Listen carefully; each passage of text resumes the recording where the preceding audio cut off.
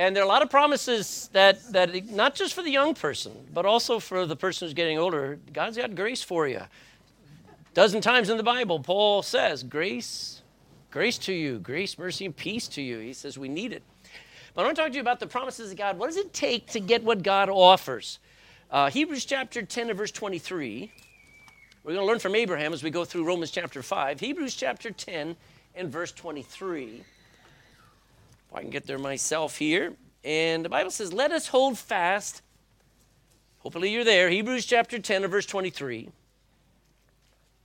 Let us hold fast, have a good grip, we might say, the profession of our faith, what we profess to believe.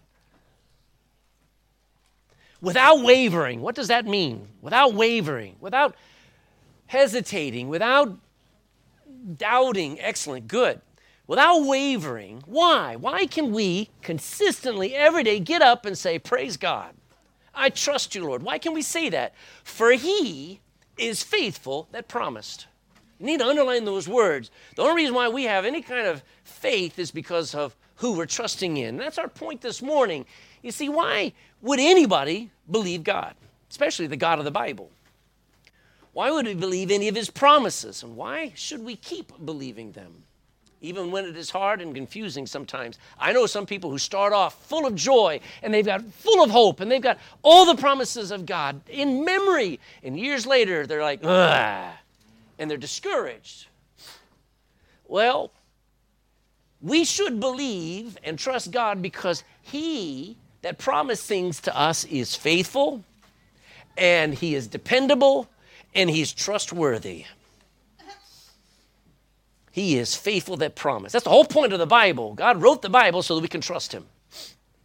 Now, I know a lot of people who want to believe in something that helps them. I mean, they want a pill, or they want a drink, or they want a friend, or they want a baby. There are people who have no joy until they get pregnant, and then they wonder, why did I get pregnant? People will believe in something, anything, with the hope that it will help them. People will turn to God if they think that he would make them rich. They'll look to God if they can get health from him or to be made happy or to enjoy life. And for most people, that's what they think God is there for. God, I'll pray if you'll give me what I want. But when God doesn't give them the things that they want, they give up on God. And that's why religions make so much money, because religions come along and say, well, you just haven't prayed hard enough. You're not good enough. When really, it's because they're seeking the wrong things from God. And they're doing it by their good works. Well, if I just go to church more, and you ought to go to church more. Honestly, we have church on Wednesday night, and every one of you ought to be here on Wednesday night. But you don't come to church on Wednesday night so that you get more prayers answered. You come to church on Wednesday night because he's worthy. It's just, I mean, in Acts chapter 1, 2, 3, 4, 5, they went to church every day. They couldn't get enough of church. But they weren't going to church because they were getting something.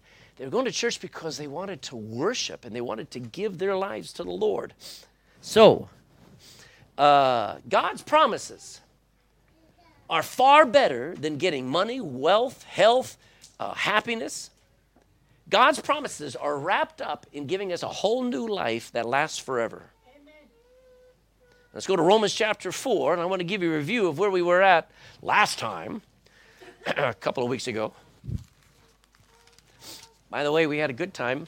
It was tiring. I spoke 10 times. Out of those 10 times, 8 of them I actually preached. But I was in 6 churches, and somebody said, how was your holiday? I said, I don't know. I need one. But we had a great time. It was a blessing. Churches were a great encouragement to us, and I hope I was an encouragement to them. But we're back now, so buckle your seatbelts there, amen. I'm going to give them a review. We're not going to read these verses for time, but last time in Romans chapter 4, we learned that righteousness cannot be bought, earned, or worked for. You cannot be made right with God. You ever had somebody that something went wrong and your relationship was messed up from then on? It's broken. It's just no closeness, couldn't talk, couldn't even look at each other. Well, that's what we are with God. As sinners, we just have no relationship with God. We're separated by our sin. Now, to be made right with God, you can't work at it and make yourself better and get right with God. You can't buy it. You can't earn it. No one can boast about their religious works and say, well, I know I'm going to heaven because I go to church every week. Somebody else says, I'm going to heaven because I go to church every day. You see, when somebody goes to heaven, there is no other reason that somebody got in there but by the grace of God. Dying and paying the penalty for you, and all you did was you received that gift of eternal life. So we learn that no one can boast about their works for God. It's kind of like a lawbreaker. Somebody's a murderer, and they killed an old woman one day. But for the last 6 weeks and for the rest of their life, they're going to help old women across the street. Now, you hear you're maybe not processing this, but you understand that law breaking, all the goodness of a person's life can't make up for the one time you did wrong. And a Christian is not going to be able to go to heaven because they had a life of goodness, except for a few times where they broke God's laws. No. You break God's laws, it doesn't balance out. You need all of those laws have to be paid for, the breaking of them. So when we learned in Genesis chapter 15 in verse 6, it says, Abraham believed God, and it was counted unto him for righteousness. That's the whole point of Romans chapter 4. Now, when we talk about belief means accepting something as true, even though you may not understand it. I mean, I've never seen my appendix. But when the doctor says it's coming out, I trust it. Okay, whatever you got to get, just make sure you only take the appendix. Amen? And their belief is, my doctor was 24 and a half years old who removed my appendix, and I did not want to trust him. But he was the only one on call that night when I came into the hospital, and I had to trust that kid doctor. So belief, it means accepting something is true, even though you may not understand it, and you're trusting simply because of who promised it. Abraham just heard God's promises of having children, and Abraham believed God could do it. Abraham says, well, you're God, so therefore I believe you. Abraham knew it was impossible. He was at the point that he was told he's going to have children. He was 75 and Sarah was 65. And you think, well, maybe it's possible. No, Abraham and his wife knew they were impotent. It was not possible. And so when God said, you're going to have children numbering out the wazoo, you're going to see all those stars up there. I'm going to give you stars. I'm going to give you children numbering more than those stars. You know what Abraham said? No way. No, he didn't say that. He said, cool. I believe.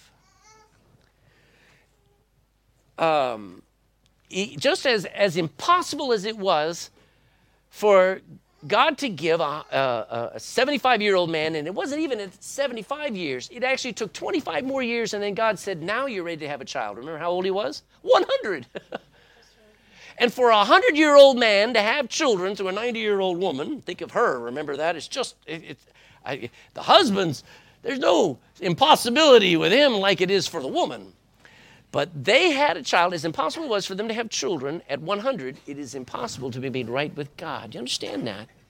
God's trying to teach us about how he's the God of the impossible. And God actually says, as we learned last week, that kind of faith where he just believed God was perfect. It added up to perfection and allowed him to receive whatever promise God made. It's absolutely fantastic. The gospel is such good news because it's like a criminal who's convicted, and he's asked to believe that someone else has paid for his crime, and he says, okay, I believe it. And then they say, okay, you're free. It's just, what? Yes, it's that profound. That's how good the news is. So there are two ways for a human to become righteous. If you want to think about it, look in Romans chapter 4, in verse 4. Now to him that worketh, you want to work at it, go right ahead. You want to be good, try your best. To him that worketh is the reward not reckoned of grace, not because of the kindness of God, but because he owes you. It's a debt he owes you. But to him that worketh not, that's the other side, but believeth on him that justifieth the ungodly. See, I'm not trying to become godly. I'm trusting him who makes me godly. He believeth on him that justifieth the ungodly. His faith is counted, added up for righteousness. So there are two ways. Number one, by trying to earn it, or by just accepting it. Either you get to go to heaven because God owes it to you, which I've met a lot of people who say that. I was talking to a Muslim yesterday out on doors, and the guy says, I'm just trying to be good. And I said, so when you go to heaven, is it because God owes it to you? Yes. I said, do you really believe God owes you heaven? Yes, because I will be a good man all my life. Really? Let me talk to your wife. Let me find out how good you are. But that's what people believe. They're going to earn their way into God's heaven. Or when you rather receive it as a gift. That's what God offers. Without any effort. Abraham could not earn righteousness. There was no way. There was no law for him to start to keep. There was no way for him as a sinner to be made right outside of God's grace. So Abraham could not earn righteousness. He had to just believe that God could provide it. Just that, all right, God, I believe that you can give me children and you can make me righteous. That's all it took. That was enough. So we're going to come into chapter 4, verse 13, where we left off last time. We're talking about receiving all the promises of God. Look at chapter 4, verse 13. He says there, for the promise that he should be the heir of the world. Now, this is the promise to Abraham. It was not to Abraham or to his seed through the law, we'd say through the keeping of the law, but through the righteousness of faith. That ought to be underlined. God promised Abraham three things when he's back in Genesis chapter 15. He promised him that he was going to be a dad. He's going to be a father when both he and Sarah were barren. Now, the truth is, that's what Abraham wanted. His inability to have children drew him to God. How many of you got saved because of a crisis in your life and it made you get on your knees and cry out to God? That was me. I had a crisis where, man, there are a lot of things piling up in my life and I had no idea. I realized I could, when I was a year earlier, I had been racing and I flipped my car and I should have died, I could have died, and I had no guarantee of tomorrow. And, you know, a lot of my life, I was making decisions about the rest of my life, and somebody comes along and tells me how to know for sure when I die, I go to heaven. And I didn't just go, sure, let me put that in my back pocket. No, I realized there is a hell. I realized I was not good enough to get into heaven. Here's somebody offering me a way out of God's judgment and straight into the presence of God. And that problem is what drew me to God. A lot of people have problems. Most people have problems, okay? And those problems are precious because that might just be what God will use to bring you to himself. I've told you the story about a couple that I knew. The wife was praying for her husband for years, and the husband was one arrogant donkey who just thought God was a joke, and all those years, his wife going to church without him, praying for him, the church praying for him, just no interest at all in God. The pastor would go and visit him and give him the gospel, and he would say, that's nice, not interested, and send him out. And time after time after time, his wife would plead with him, come out to church. I want you to get saved. I don't want you to go to hell, so on and so forth. Well, one day he drops his wife off to church, and he goes for a drive. He lived out in West Texas, and he's cruising around with his convertible, and he's coming around a turn, and he's in an area where there's a canyon alongside of the road, and so there's a drop-off, and he's driving one arm, and he's got his beer in the other hand, and he's driving along just free as a bird, thinking, I don't need a religion or everything. He'll tell you his story. And he got distracted for a moment, and he didn't turn tight enough, and he went right over the edge and went down 300 feet, trembling down, should have died. But his back was broken, legs are broken, neck was fractured, so on and so forth. They had to helicopter him out, put him in the hospital in a body cast from his chin down to his toes. And he's there, and they had to turn him every couple hours like a rotisserie because of bed sores and stuff. He was in that hospital for like 8 weeks. And so while he's in that hospital, every couple hours they'd flip him, you know.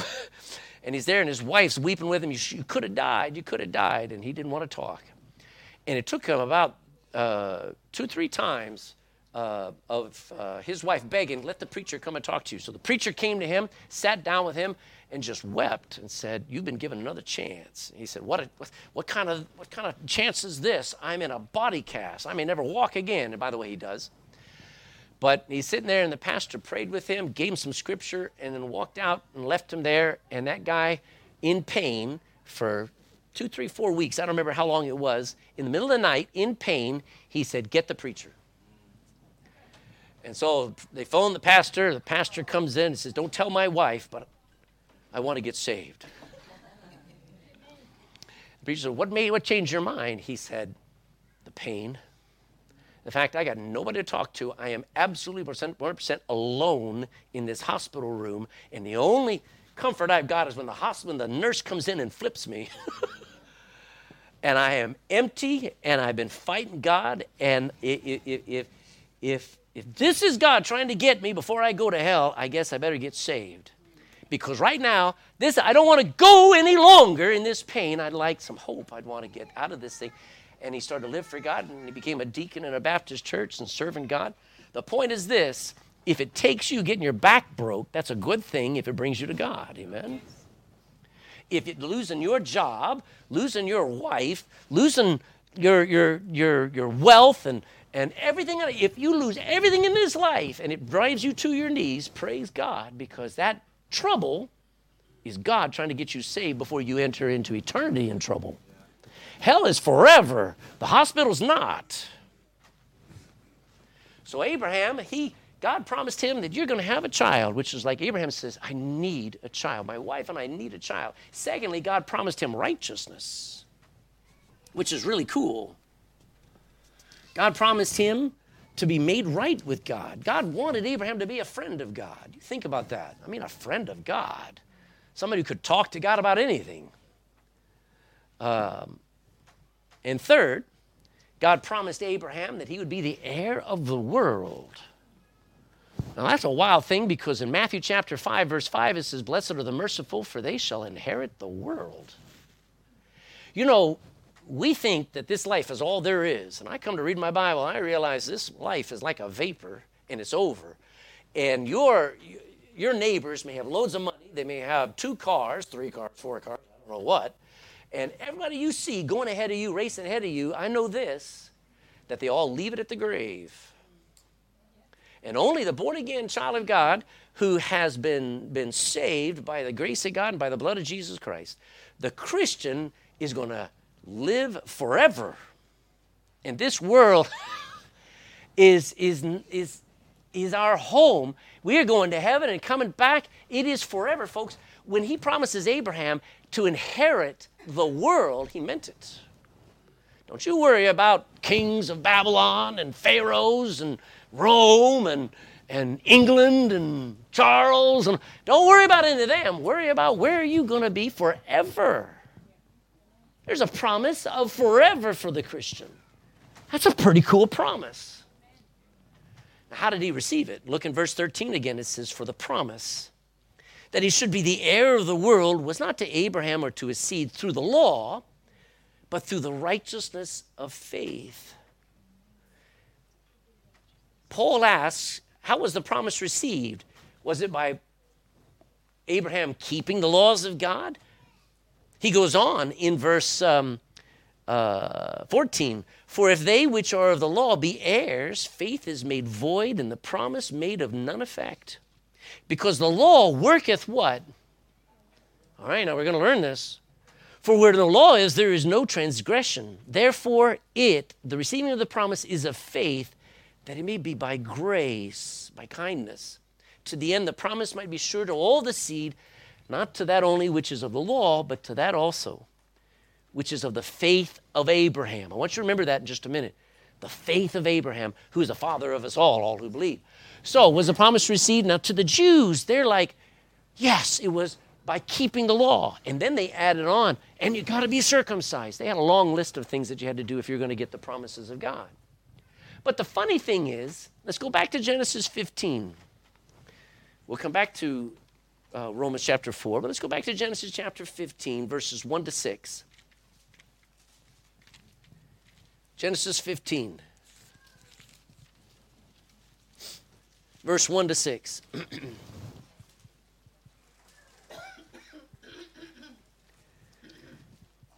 After these things, the word of the Lord came unto Abram in a vision, saying, Fear not, Abram, I am thy shield and thy exceeding great reward. And Abraham said, Lord God, what wilt thou give me? I need something, seeing that I go childless. And the steward of my house is this Eliezer of Damascus. He's not even part of my family. And Abram said, Behold, to me thou hast given no seed. You never gave me a child. And lo, one born in my house is mine heir. So all of my inheritance should go to my heir, but I have no heir except this servant. Verse 4, and behold, the word of the Lord came back unto Abram, saying, This Eliezer shall not be thine heir. It's not going to go to his hands or his pockets, but he that shall come forth out of thine own bowels shall be thine heir. And he brought him forth abroad. It's nighttime, and he said, Look now toward heaven and tell the stars. Add up the stars. Count the stars, if thou be able to number them. And God said unto Abram, So shall thy seed be. And so God didn't just say, I'm going to give you one kid. He says, I'm going to give you a gazillion of them. Or as somebody, as my little Chloe says, a killion of them. I'm going to give you a number in those stars. And you know what? Look at if God promised me, not just one kid, but a bazillion of them, you go, how about let's just keep with one? But it says in verse 6, and he, Abraham, believed in the Lord, and he counted to him for righteousness. Isn't that awesome? He believed, and it was enough. It was just, Abraham said, You're God, therefore I believe you. Let me show you something. Go back to Romans chapter 1. Romans chapter 1 and verse 17. This is the theme of the book of Romans. Romans chapter 1, verse 17. 3 scriptures real quick. Romans 1:17. For therein is the righteousness of God revealed from faith to faith, as it is written, the just shall live by faith. So what am I doing? Every experience of my life, I am living it by, from this experience of faith to the next experience of faith, to the next experience by faith. What do I normally do? I live by panic.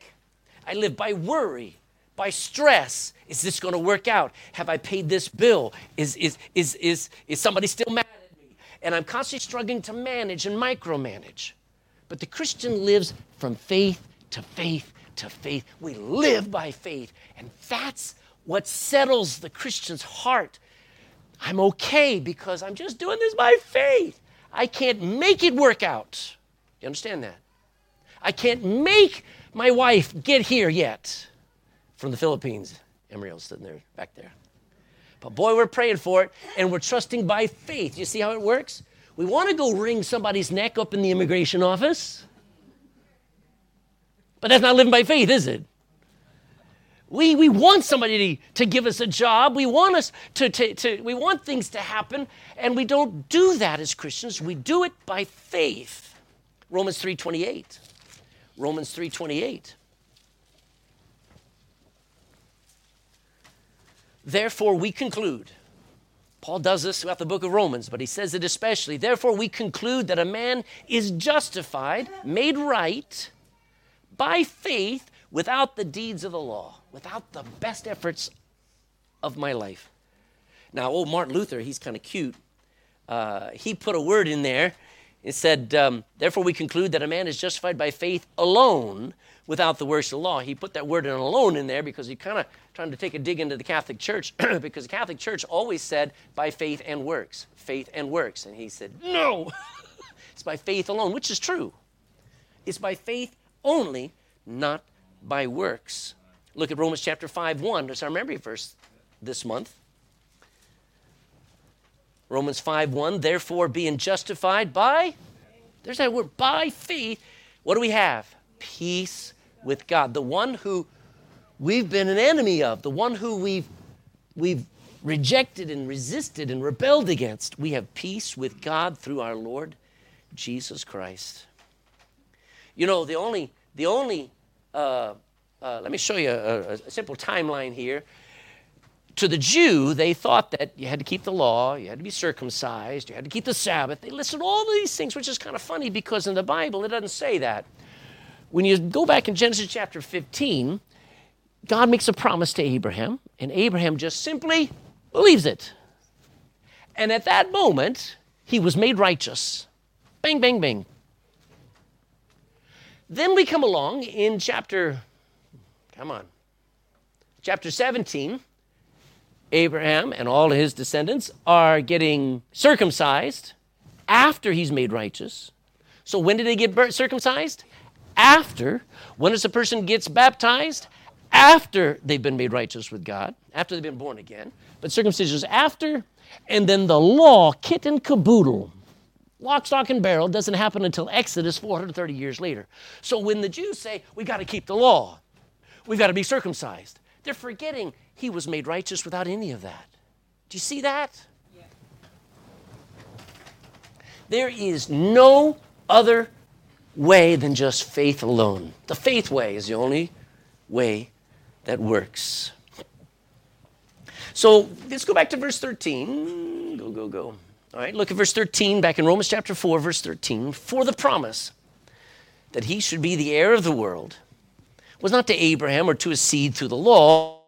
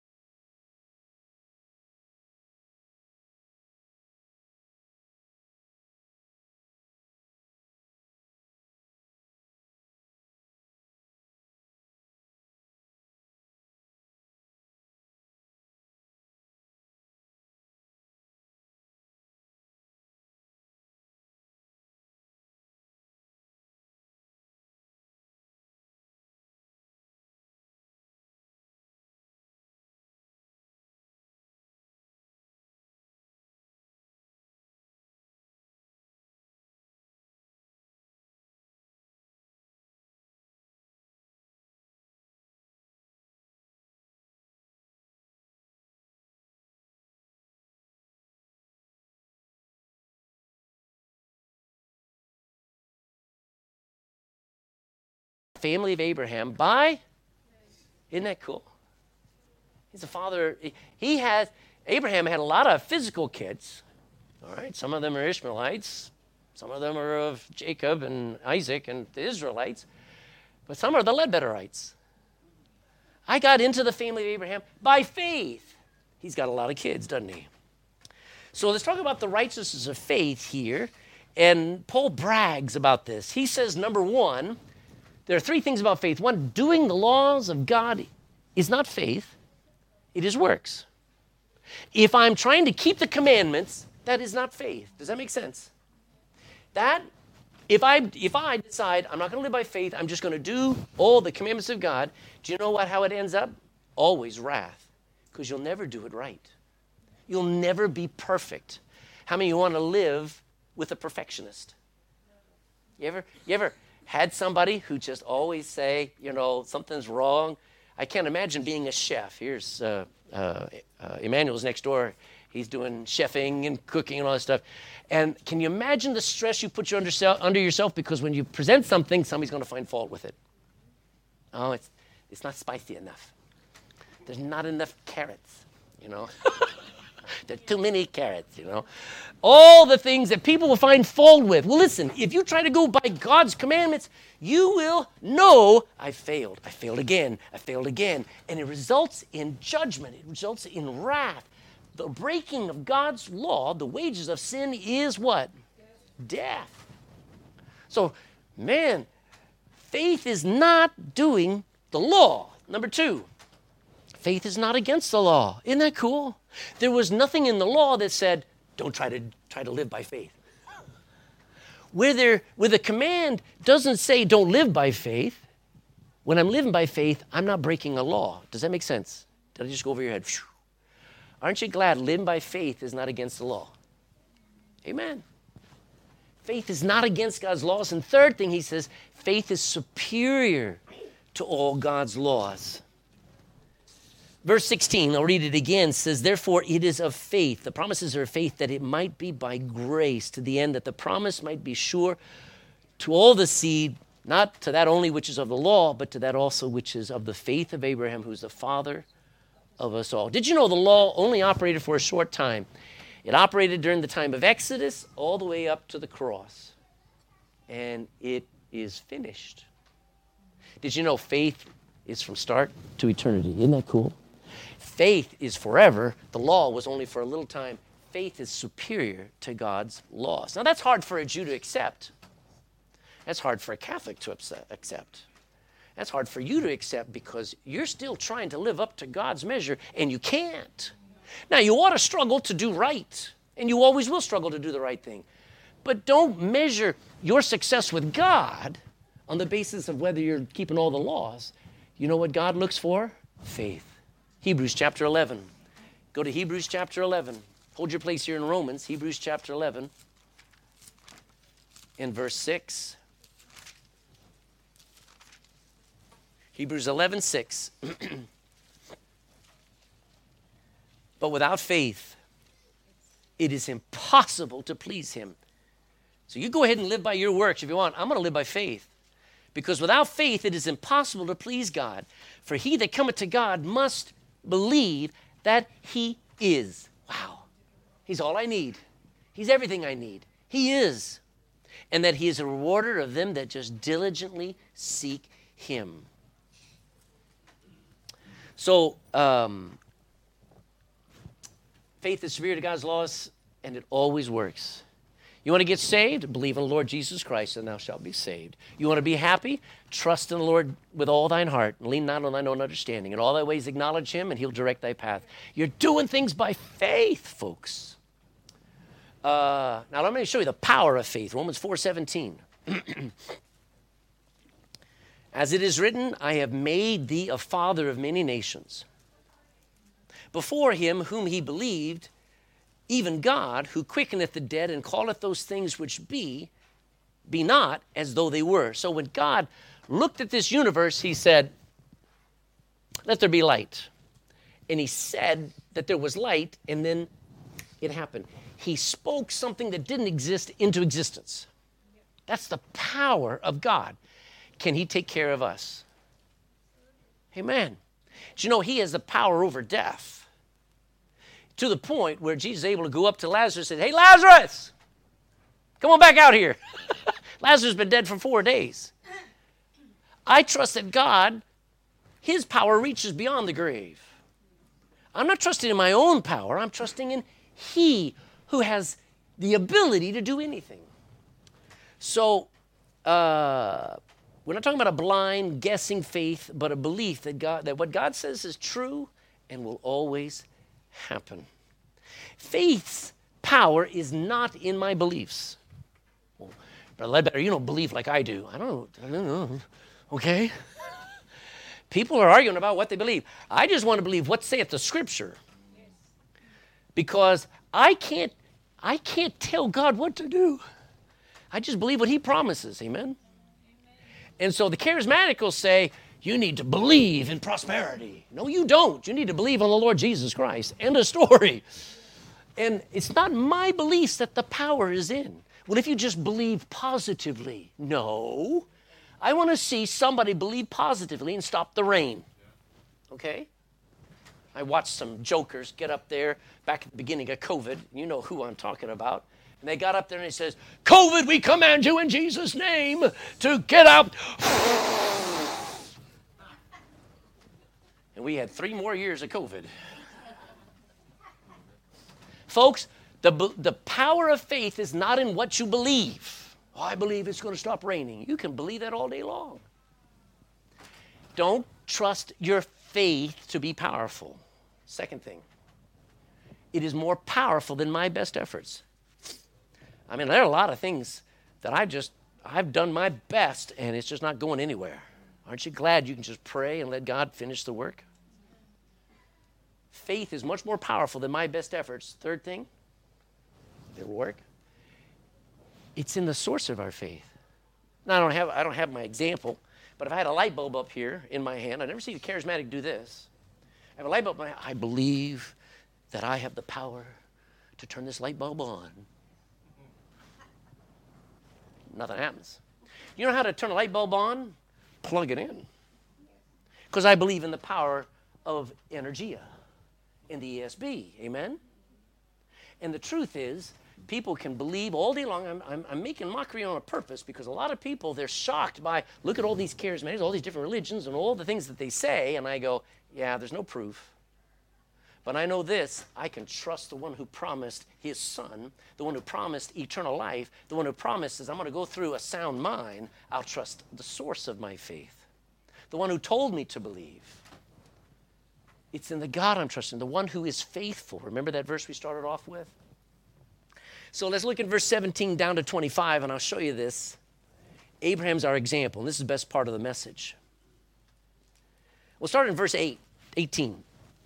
Who against hope believed in hope, that he might become the father of many nations, according to that which was spoken by God, so shall thy seed be. You're going to be father of kids numbered in the stars.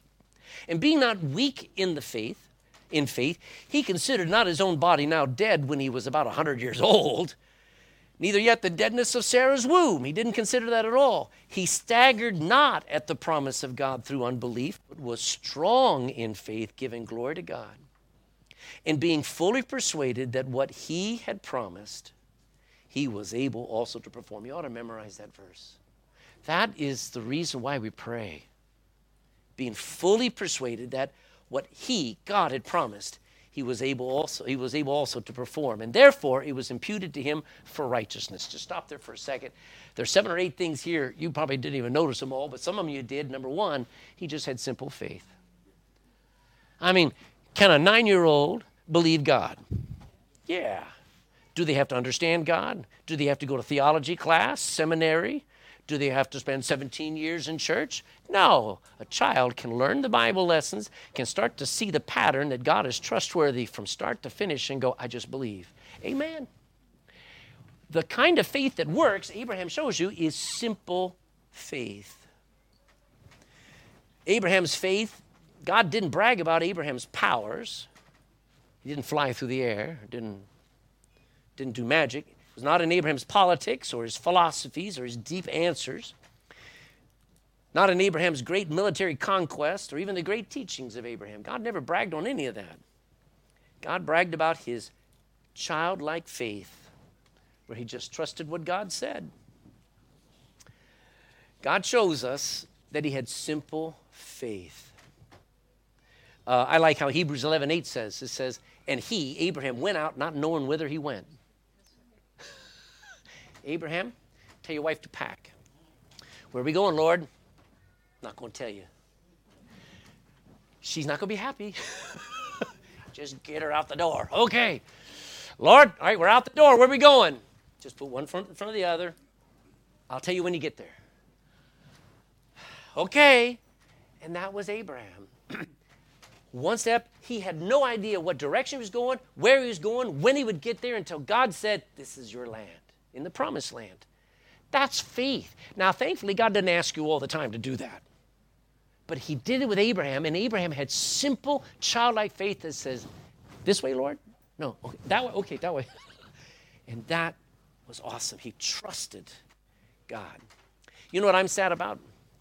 I'm sad that modern Christians are so worried about the details of life.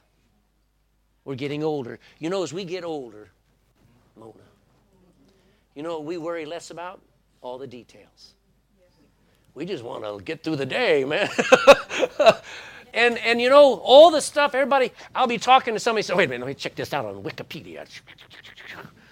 And all the details, there's like a bazillion things are being constantly calculated and worked on and worried about and panicked about, and they have no idea how to just rest and go, Lord's going to take care of the problems I can't.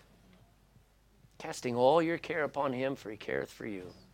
Folks, he had simple faith. Secondly, I want you to know he had personal faith. Sarah didn't do the believing for him, gentlemen. Don't you dare let your wife be more faithful than you. Amen. You need to walk with God, gentlemen. You need to be the man who believes God. Your wife needs to believe God. Your kids need to believe God. But nobody can have faith for someone else. Remember when you were a kid, you'd say, these are your godparents. Remember that? You know what the godparent system was made for? Well, they did the believing for the kid. They made sure you were in church. They did all this stuff. God doesn't have that. It's up to you. You've got to have your own faith. The faith of Lily, the faith of Craig, the faith of all of us. This was the faith of Abraham. He had personal faith. He had imperfect faith. Abraham believed God, but he struggled. Oh, man. Struggled with waiting on God. How many of you ever prayed and then looked up and looked around and says, is it coming? And it didn't. Struggled with how God would do what he promised. You know, it's hard waiting on God. Amen, Emriel? It's hard waiting on God. My goodness, man. Some people, they're waiting to get pregnant, and it just takes years. Abraham and Sarah waited 25 years. Right? It was hard. He had imperfect faith. There were times where he got discouraged, and he and his wife said, well, maybe we need to help God out. Be careful. And imperfect faith, you know what's okay about that? It's okay. It's not our faith that activated the promise. It's God. Or that faith that fulfills the promise. It's God that fulfills it. My simple, childlike, imperfect faith activated it. I didn't understand the Trinity when I got saved. I didn't understand the second coming, the rapture, the tribulation. I just knew I was a sinner and I needed to be saved. And that imperfect faith is enough. Amen. Somebody says, well, you know about so-and-so. They've gone off into this side. You know, if they believed on the Lord Jesus Christ, they are still saved. Amen. And God will fix them up. God will straighten out that crooked hanger after a little while. Imperfect faith. Third thing Abraham was, he had a confident faith. I like it. It says he was confident. He was not weak in faith. Against hope. I like that verse 18. Who against hope? That means that's what we talk about when we're going against what we think might happen. When we say, oh, it's not going to work. And we still believe. And we have hope. And he had tested faith. You know, faith is not real unless it's tested. I mean, you bought a car on site. No, you get in the car, you start the engine, you drive it around, you pop the bonnet, you look inside, you check the engine, you check the oil. You don't know what you're doing, but you're doing all that stuff, all right? Because you got to put it to the test. And if you say you believe, it's going to be tested. Not only does God want to know if it's real, the devil wants to know if it's real. How far will you trust the promises of God? How far will you trust it? You're waiting on God to do something? Trust him. When things aren't working right, trust him. When nothing seems to be happening for years, trust him. He not only had a tested faith, he had a strong, stable faith. Verse 19 says, be not weak in faith, he considered not his own body now dead. When he was about 100 years old, neither the deadness of Sarah's womb, he staggered not at the promise of God through unbelief, but was strong in faith, giving glory to God. He was fully aware how weak he and Sarah were. Yet when God promised children, Abraham didn't stagger at it. To stagger means like no, that's impossible. He didn't stagger at it. He didn't collapse under its impossibility. He didn't argue. And instead of him considering his inability, guess what he did? He just trusted God's ability. Isn't that wonderful? I am unable to do anything. Without me, Jesus said, you can do nothing of value. Yeah, you can drive a car, but man, to live and enjoy life, raise your family for God, anything that's of value, I can do nothing without Christ. So my inability is not my problem. It's whether I'm trusting his ability. That's all I need to do. He had a strong and confident faith, and he had a glorifying faith. This is priceless. It says, there's verse 20, he staggered not at the promise of God through unbelief, but was strong in faith, giving glory to God. You know what would be the worst thing to do? Be for me to come in and say, you know, ladies and gentlemen, I've prayed and fasted all week long, and I got and I won the lottery. Guess who gets all the glory for that praying and fasting? I do. Sorry. When Abraham believed God, guess who got all the glory? God did, because Abraham couldn't have children. God gave him a... Does that make sense? He glorified. Next time God answers your prayer, don't go, I must be really super cool. I must be spiritual. No. He who promised came through. Verse 21 says he had a persuaded faith. No, I'm talking to people in this room who are looking at me going, you haven't convinced me yet. I know. But at some point, I pray that you get persuaded to walk and live and trust and pray by faith. Look in verse 21. And being fully persuaded that what he, God, had promised, he was able also to perform. I like those words, fully persuaded. You know, how many of you have ever seen those fun fairs where they put people in a slingshot? There's these two arms sticking about 150 feet in the air, and then they got rubber bands. And the rubber bands have a seat, and you put two people in that seat, and then they lock it down as low as they can, and then they go, you ready? Yeah. And then they release it. And you go up and down, up and down. I'm not fully persuaded.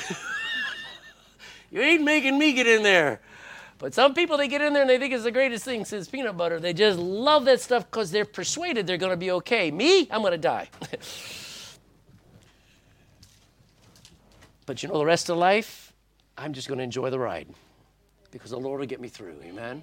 I don't have to ride on them dumb slingshots for me to prove faith. Amen. I think that's proven stupidity. All right. He had persuaded faith and won the best one of them all. He had saving faith. Look down there in verse 22. And therefore, because of his faith, it was imputed to him for righteousness. Yes, he got a kid, and he got grandkids, and he got kids at the wazoo. But it was imputed to him for righteousness. Now, it was not written for his sake alone that it was imputed to him, but for us also, to whom it shall be imputed, if we believe on him that raised up Jesus our Lord from the dead. Jesus, who was delivered for our offenses and was raised again for our justification. Whew, that simple childlike faith that Abraham had activated a swap in his life, his sins on the future Messiah, and the righteousness of the future Messiah, Jesus, was put on him. God's outside of time, so he can move things around no matter what time it is.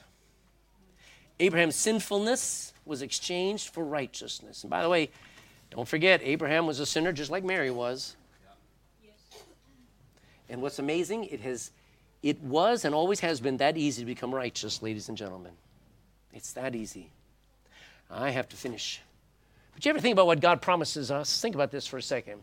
Do you know he promises if you believe on the Lord Jesus Christ this morning, if you get saved this morning, you'll never be alone again. Jesus says in Matthew 28:20, he says, lo, I'm with you always. I'll never leave you or forsake you. You understand that the Holy Spirit will be in you and cannot get out. He seals himself in. There are about 15 times in the New Testament where it talks about the promise of the Holy Spirit. I got the promise. And you say, how'd you get it? Did you pray for hours? I remember going to a charismatic church, and I talk about from experience. I was in a Pentecostal church, and they told us to pray all night for the filling of the Holy Spirit. It never happened. You know why? I was never born again. They never told me to get saved. They told me to get the Holy Spirit. Got it backwards. But the moment I got saved, I got the Spirit of God. And all I've been wanting to do is yield to him and let him fill me from that day forward. But he's in me. That's what God promised. And a believer, man, I tell you what, I don't want children out the wazoo. I got 5 and 8 grandchildren. I'll bring the great grandchildren on. But I want the Holy Spirit. I got a new heart. You know, the promise that God offers to the unbeliever is a new heart also will I give you, and a new spirit will I put within you. You got a bad spirit? You just grumpy all the time, complaining, angry, fighting. Wouldn't it be nice to have a new heart? A sound mind. 2 Timothy 1:7 says God has not given us a spirit of fear, but of power and of love and A sound mind. You want to be able to go through life and not be constantly depressed all the rest of your life? That doesn't mean you don't have bad days, you don't struggle with depression, but you don't live there because God gives you a sound mind, picks you up. Yes, we all fall. Yes, we all struggle. But man, I get right back up because faithful is he that promised.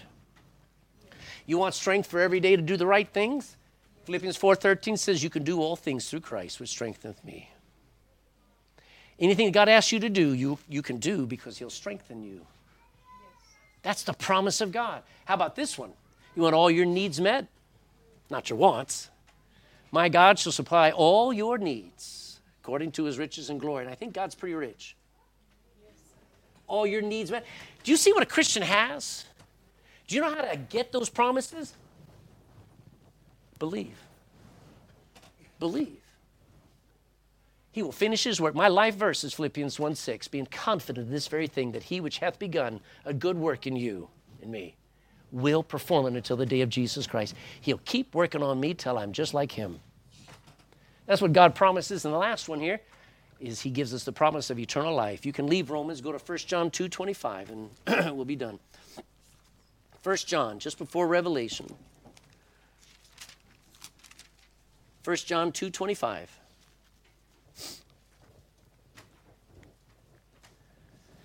1 John 2:25, and this is the promise that he hath promised us, even what? Hallelujah. I mean, I want to have a good life, but I may not have one. I may have to suffer. I may be sitting in a hospital bed with bedpans every 3 hours. I may have needles and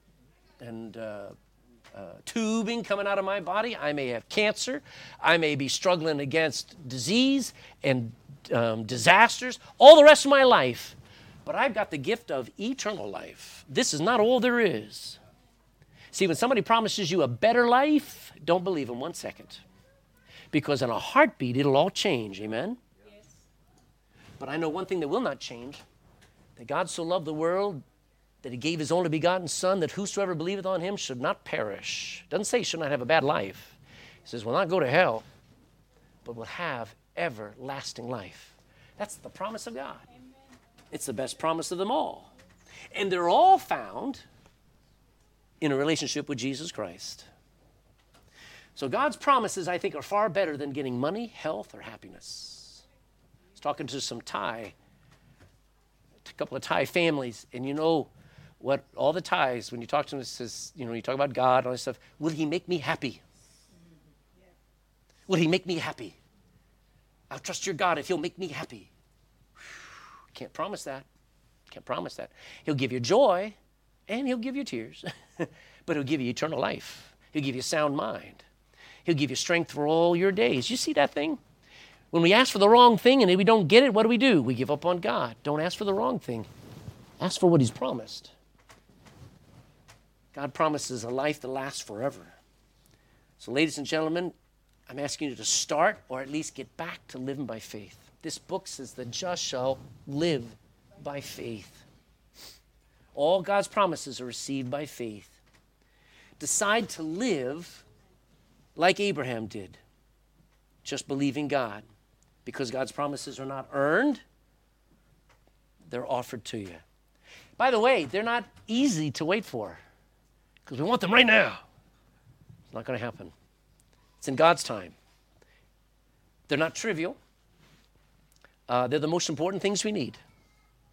Some of you are waiting on God to do something in your life. You've been waiting for years. The promises of God are not trivial. If they don't come true, they will. You just got to trust God and just got to let God leave things in his hand. Do your best, but it's God's business. But the truth is they are enjoyed and experienced by faith, just trusting God. Galatians 3. I want to take one more. I got to do this. Galatians 3. And we'll be done. Galatians 3:26.